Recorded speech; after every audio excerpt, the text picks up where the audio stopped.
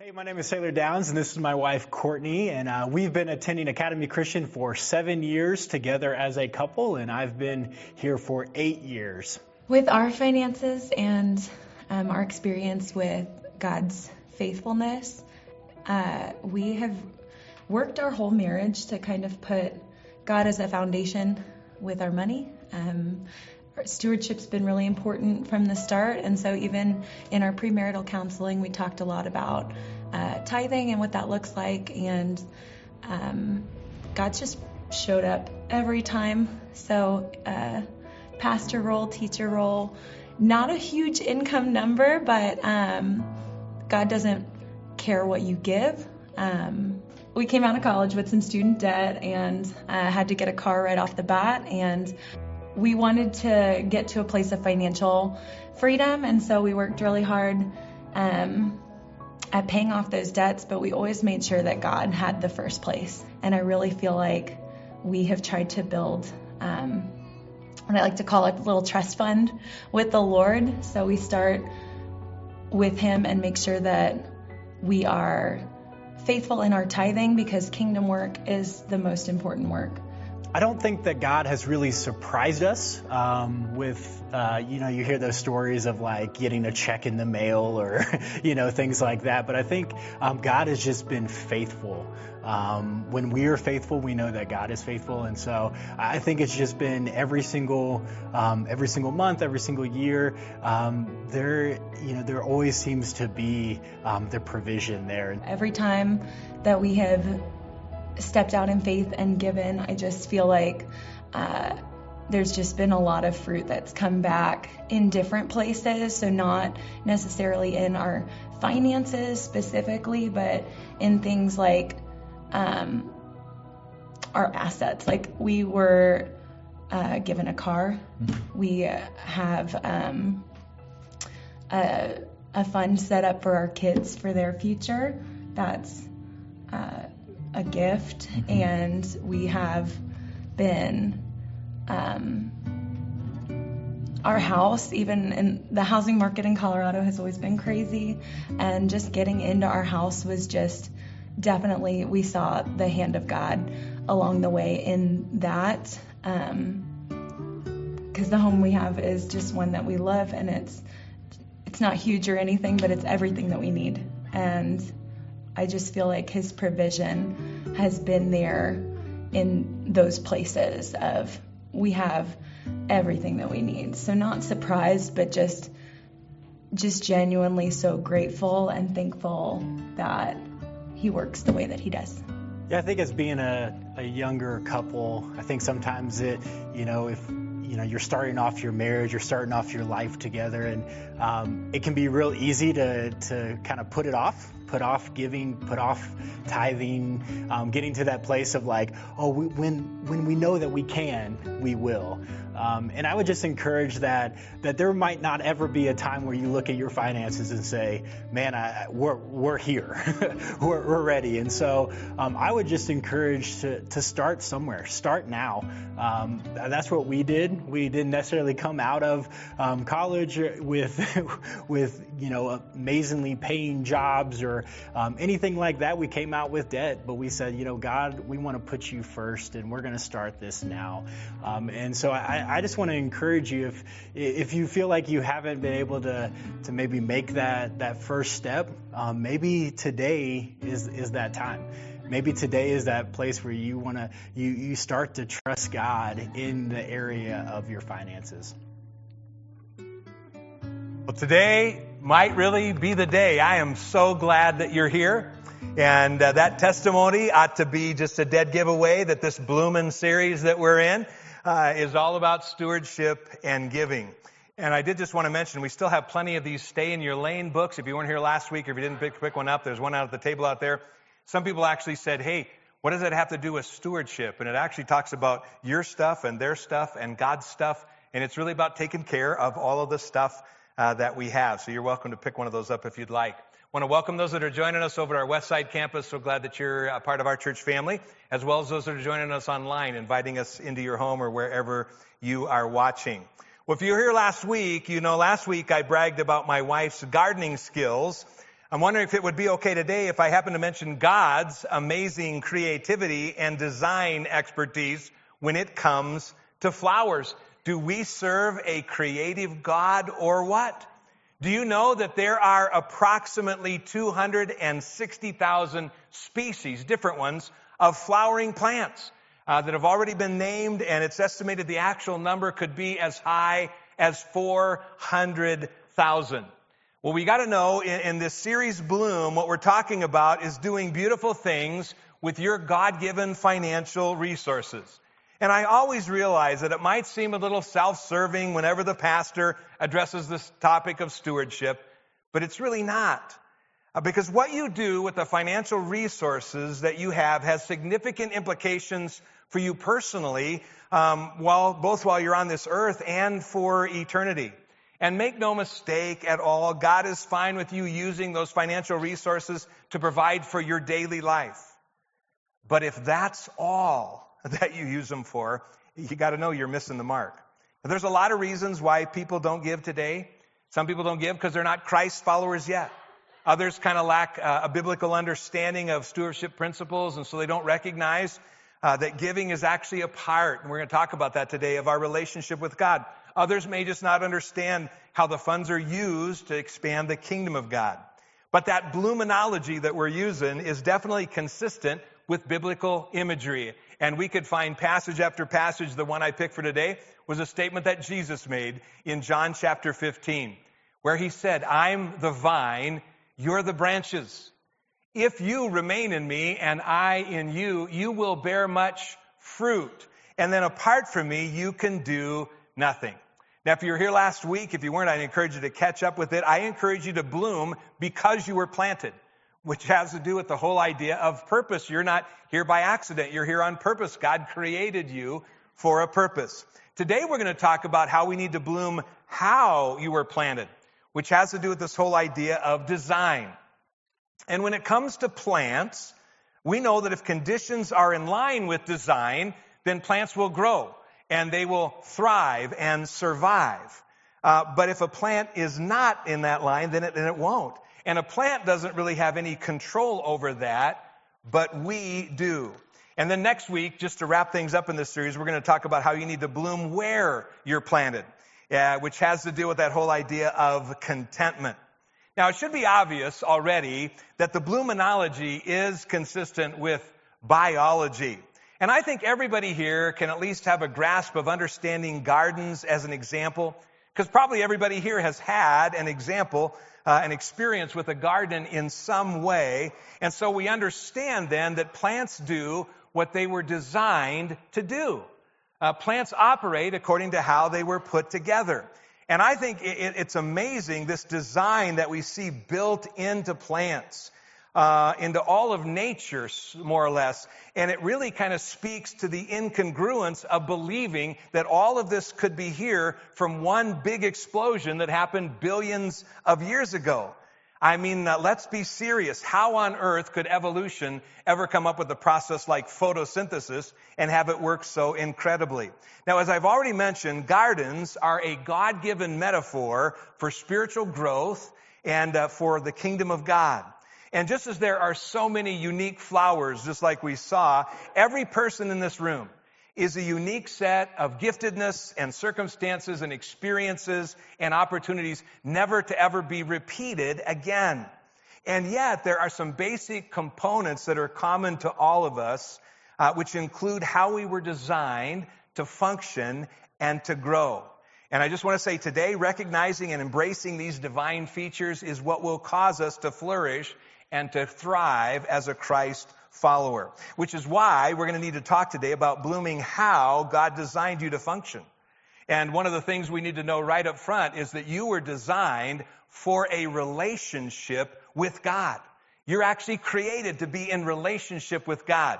Now, there are many evidences of this that we find throughout Scripture, but let's start with the greatest one. And by that I mean Jesus' disciples came to him one day and said, "What is the greatest commandment of all?" Does anybody remember what the commandment actually was? It was kind of amazing. Jesus actually replied in Matthew 22.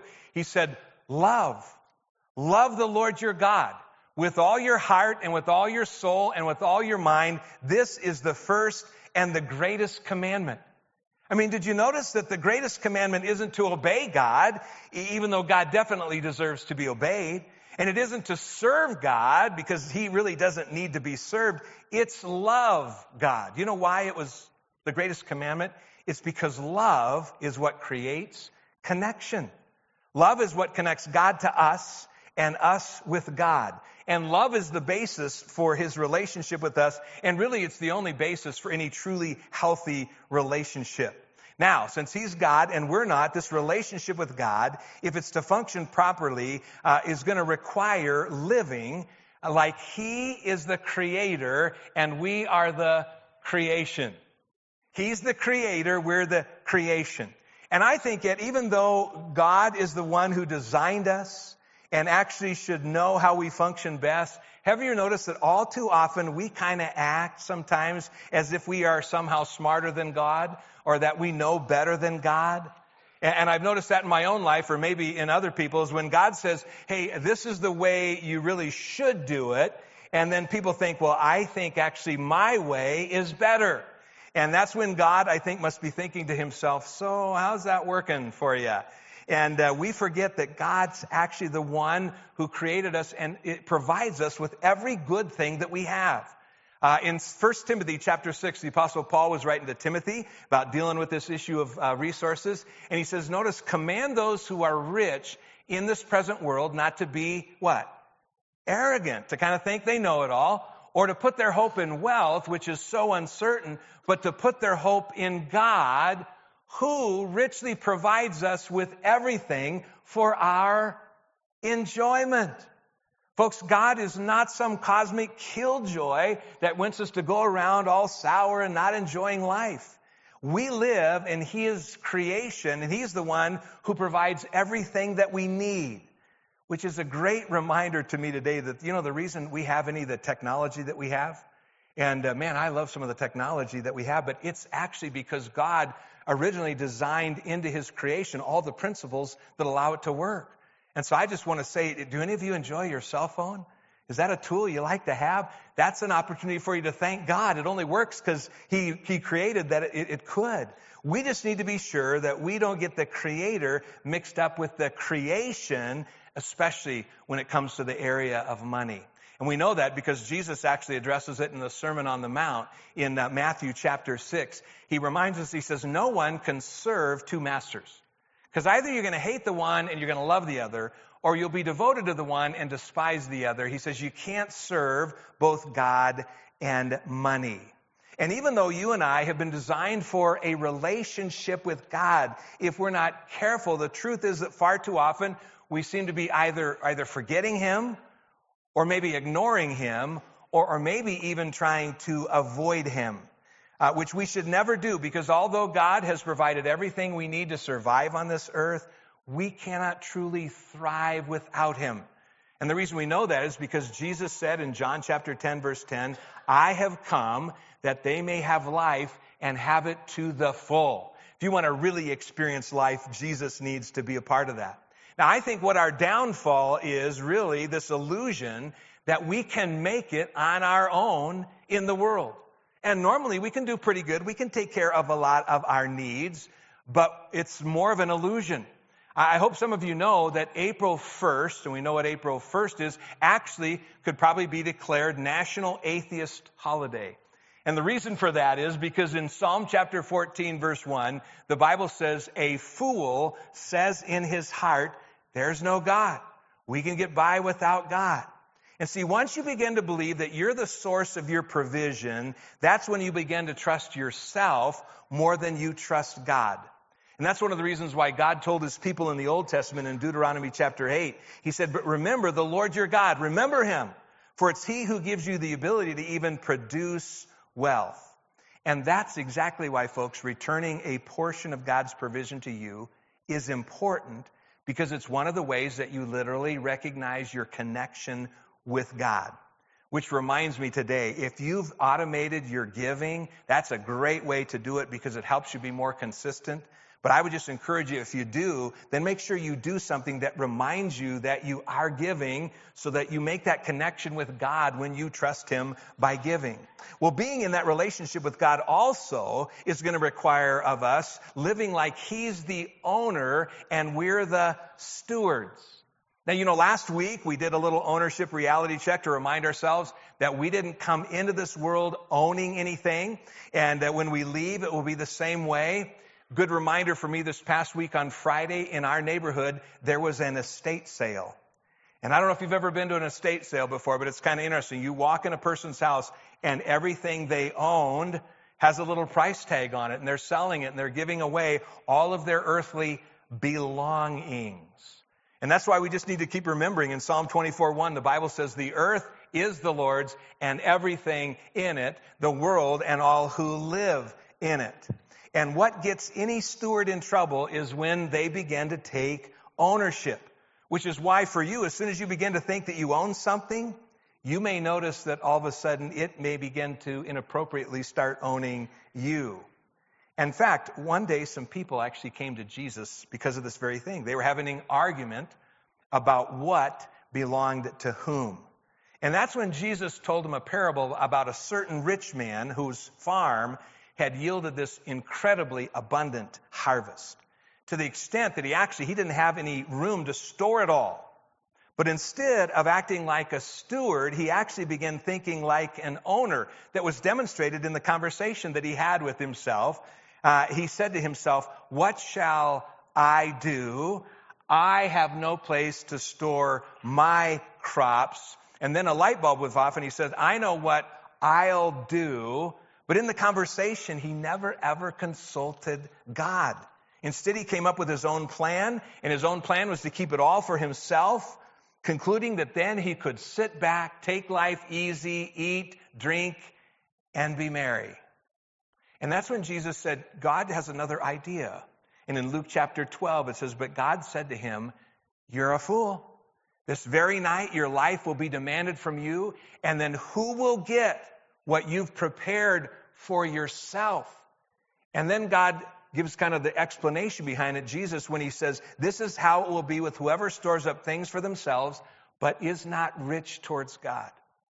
Now, probably one of the most, I think, familiar scriptures in the Bible after John 3:16 and maybe Jesus wept, which is the shortest verse, I think would have to be Proverbs chapter 3, verses 5 and 6. And it's a great passage. It says, "Trust in the Lord with all your heart. Lean not on your own understanding. In all your ways submit to him, and he will make your paths straight." But sometimes we stop at that verse and we say, okay, I'm going to trust the Lord. But in a few verses later, down in verse 9 of chapter 3, here's what we read, where you're really going to have to trust God. He says, "Honor the Lord with your wealth, with the first fruits of all of your crops." That's because God's people knew in the Old Testament they had to give the first fruits of anything they got. They had to trust God enough to give that back to him. And giving God those first fruits is how all of us demonstrate our trust in him and acknowledge his ownership over what we have. Now, God is ultimately owner. We're just stewards. And because we're designed for a relationship with God, you know what that also means?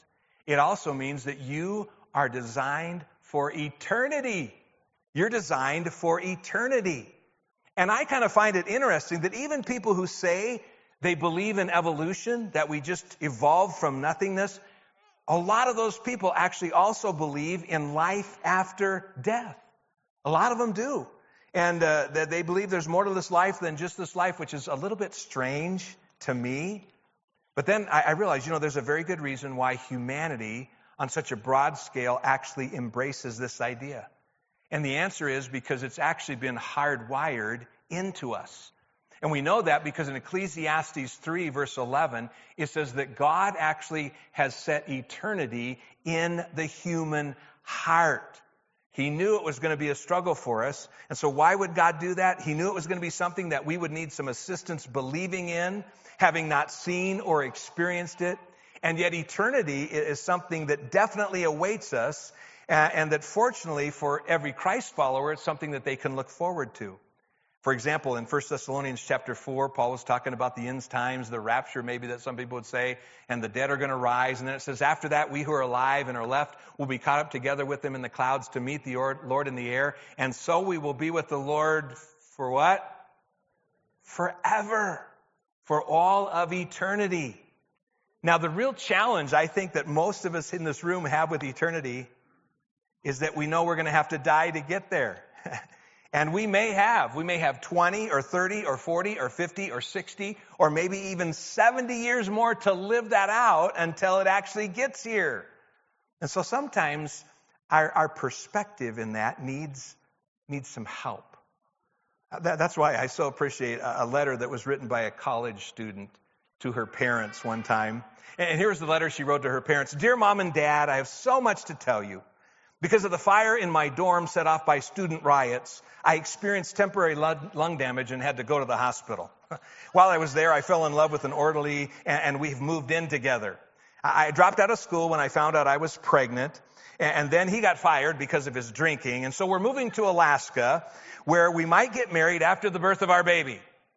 Signed, your loving daughter. P.S. None of this really happened. I did flunk chemistry class, and so I just wanted you to keep it in perspective. I bet they felt better after reading that. Chemistry class didn't seem so important. But we all need to check our perspective.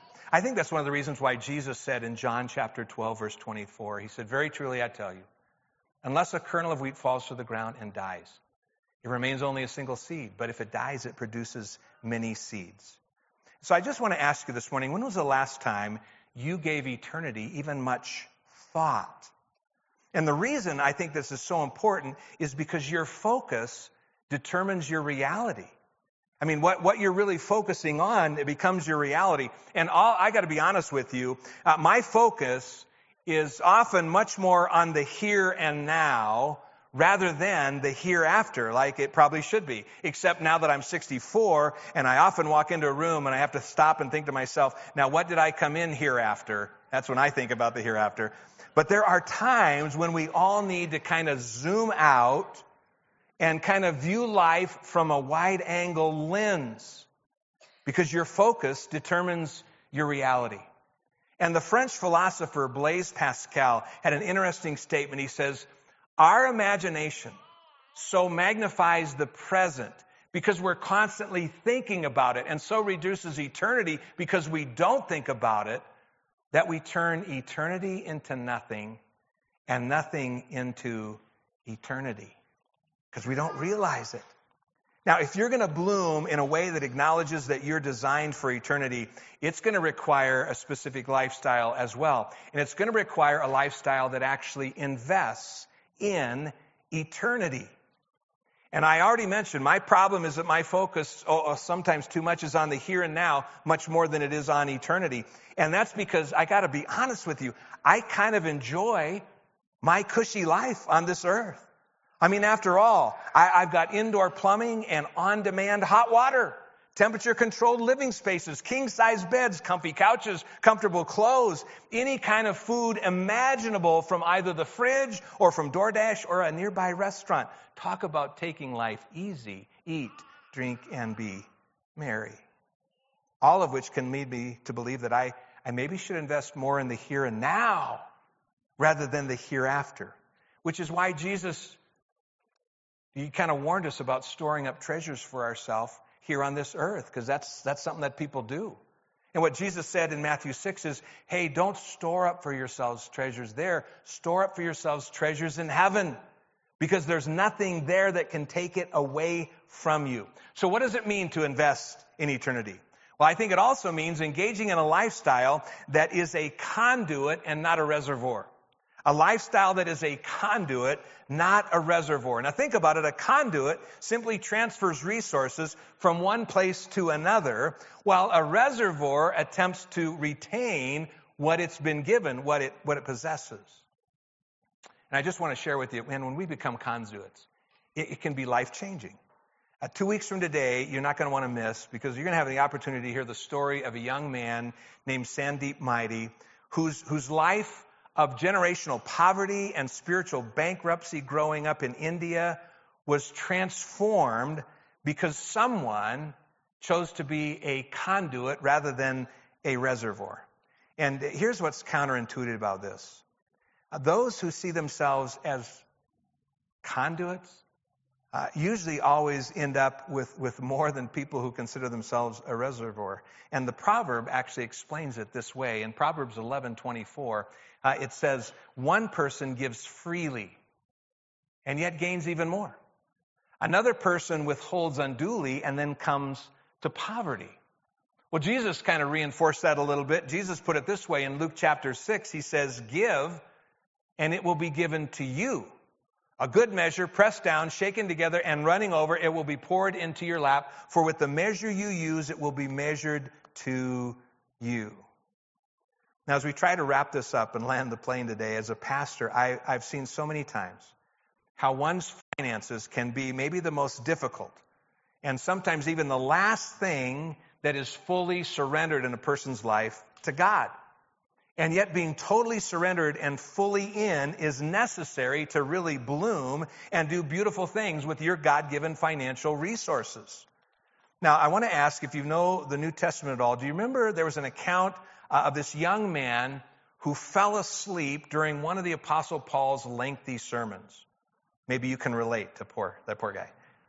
Unfortunately, this young man was sitting in an open window on the third floor of a house, which meant that falling to sleep also caused him to end up falling to his death. Now, fortunately, Paul intervened, and Eutychus, which is his name, was miraculously revived. And we can only assume that when Paul continued preaching through the night, Eutychus kept his eyes open and stayed awake, focused on staying awake. Now, it's somewhat of an amusing story, but I could never have imagined that it would make news in the NFL world. But stay with me and I'll explain. I've been a football fan for years, grew up in Colorado, so you know I root for the Denver Broncos, even though we haven't had much to cheer about lately.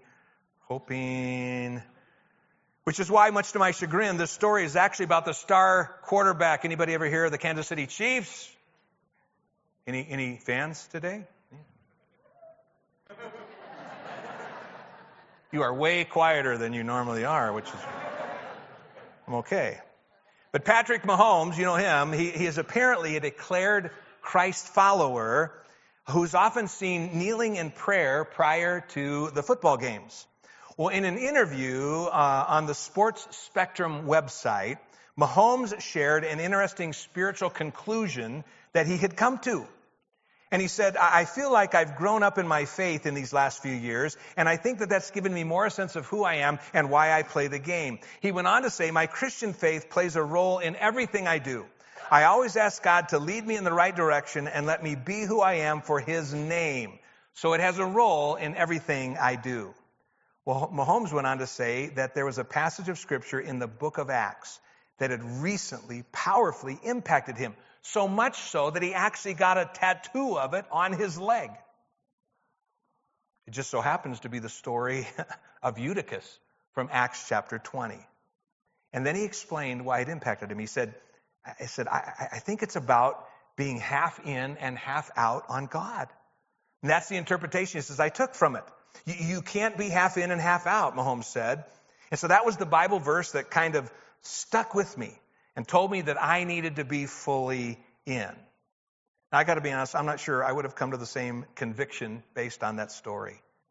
But my hope would be that all in is how I would choose to follow and live for God. And I know that it's one of the ways. There are more ways than that, but it's one of the ways that we can measure whether we are all in with God. That's how we handle our finances and whether we acknowledge that all we have belongs to God by returning to Him a portion of what He's given us. But it requires some trust. Honestly, it does. I know it does. But what's interesting to me is so many Christ followers will say, I trust God with my eternity. But I don't know if I can really trust Him with what's going on today. And so let me just leave you with this thought. You can tell that you truly trust God with your eternity when you actually start trusting Him with your today. Let's pray.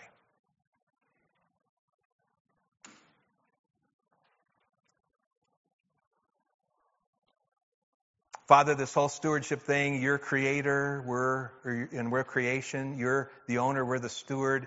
Sometimes it's so hard for us to be able to grasp. Thank you for being patient with us and hopefully helping us get to a place where we really see and experience that. Father, help every one of us in this room to be able to recognize that ultimately our life on this earth is going to be over and there's an eternity that awaits. Pray that would become more of our focus, more of our intention in how we live our lives here on this earth.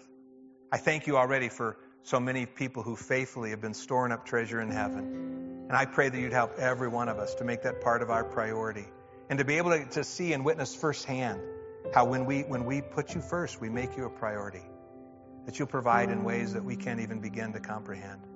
So thank you for that, Father. Help us to be good stewards of all that you've provided. We ask and pray that today in Jesus' name. Amen. Amen. All right, I want to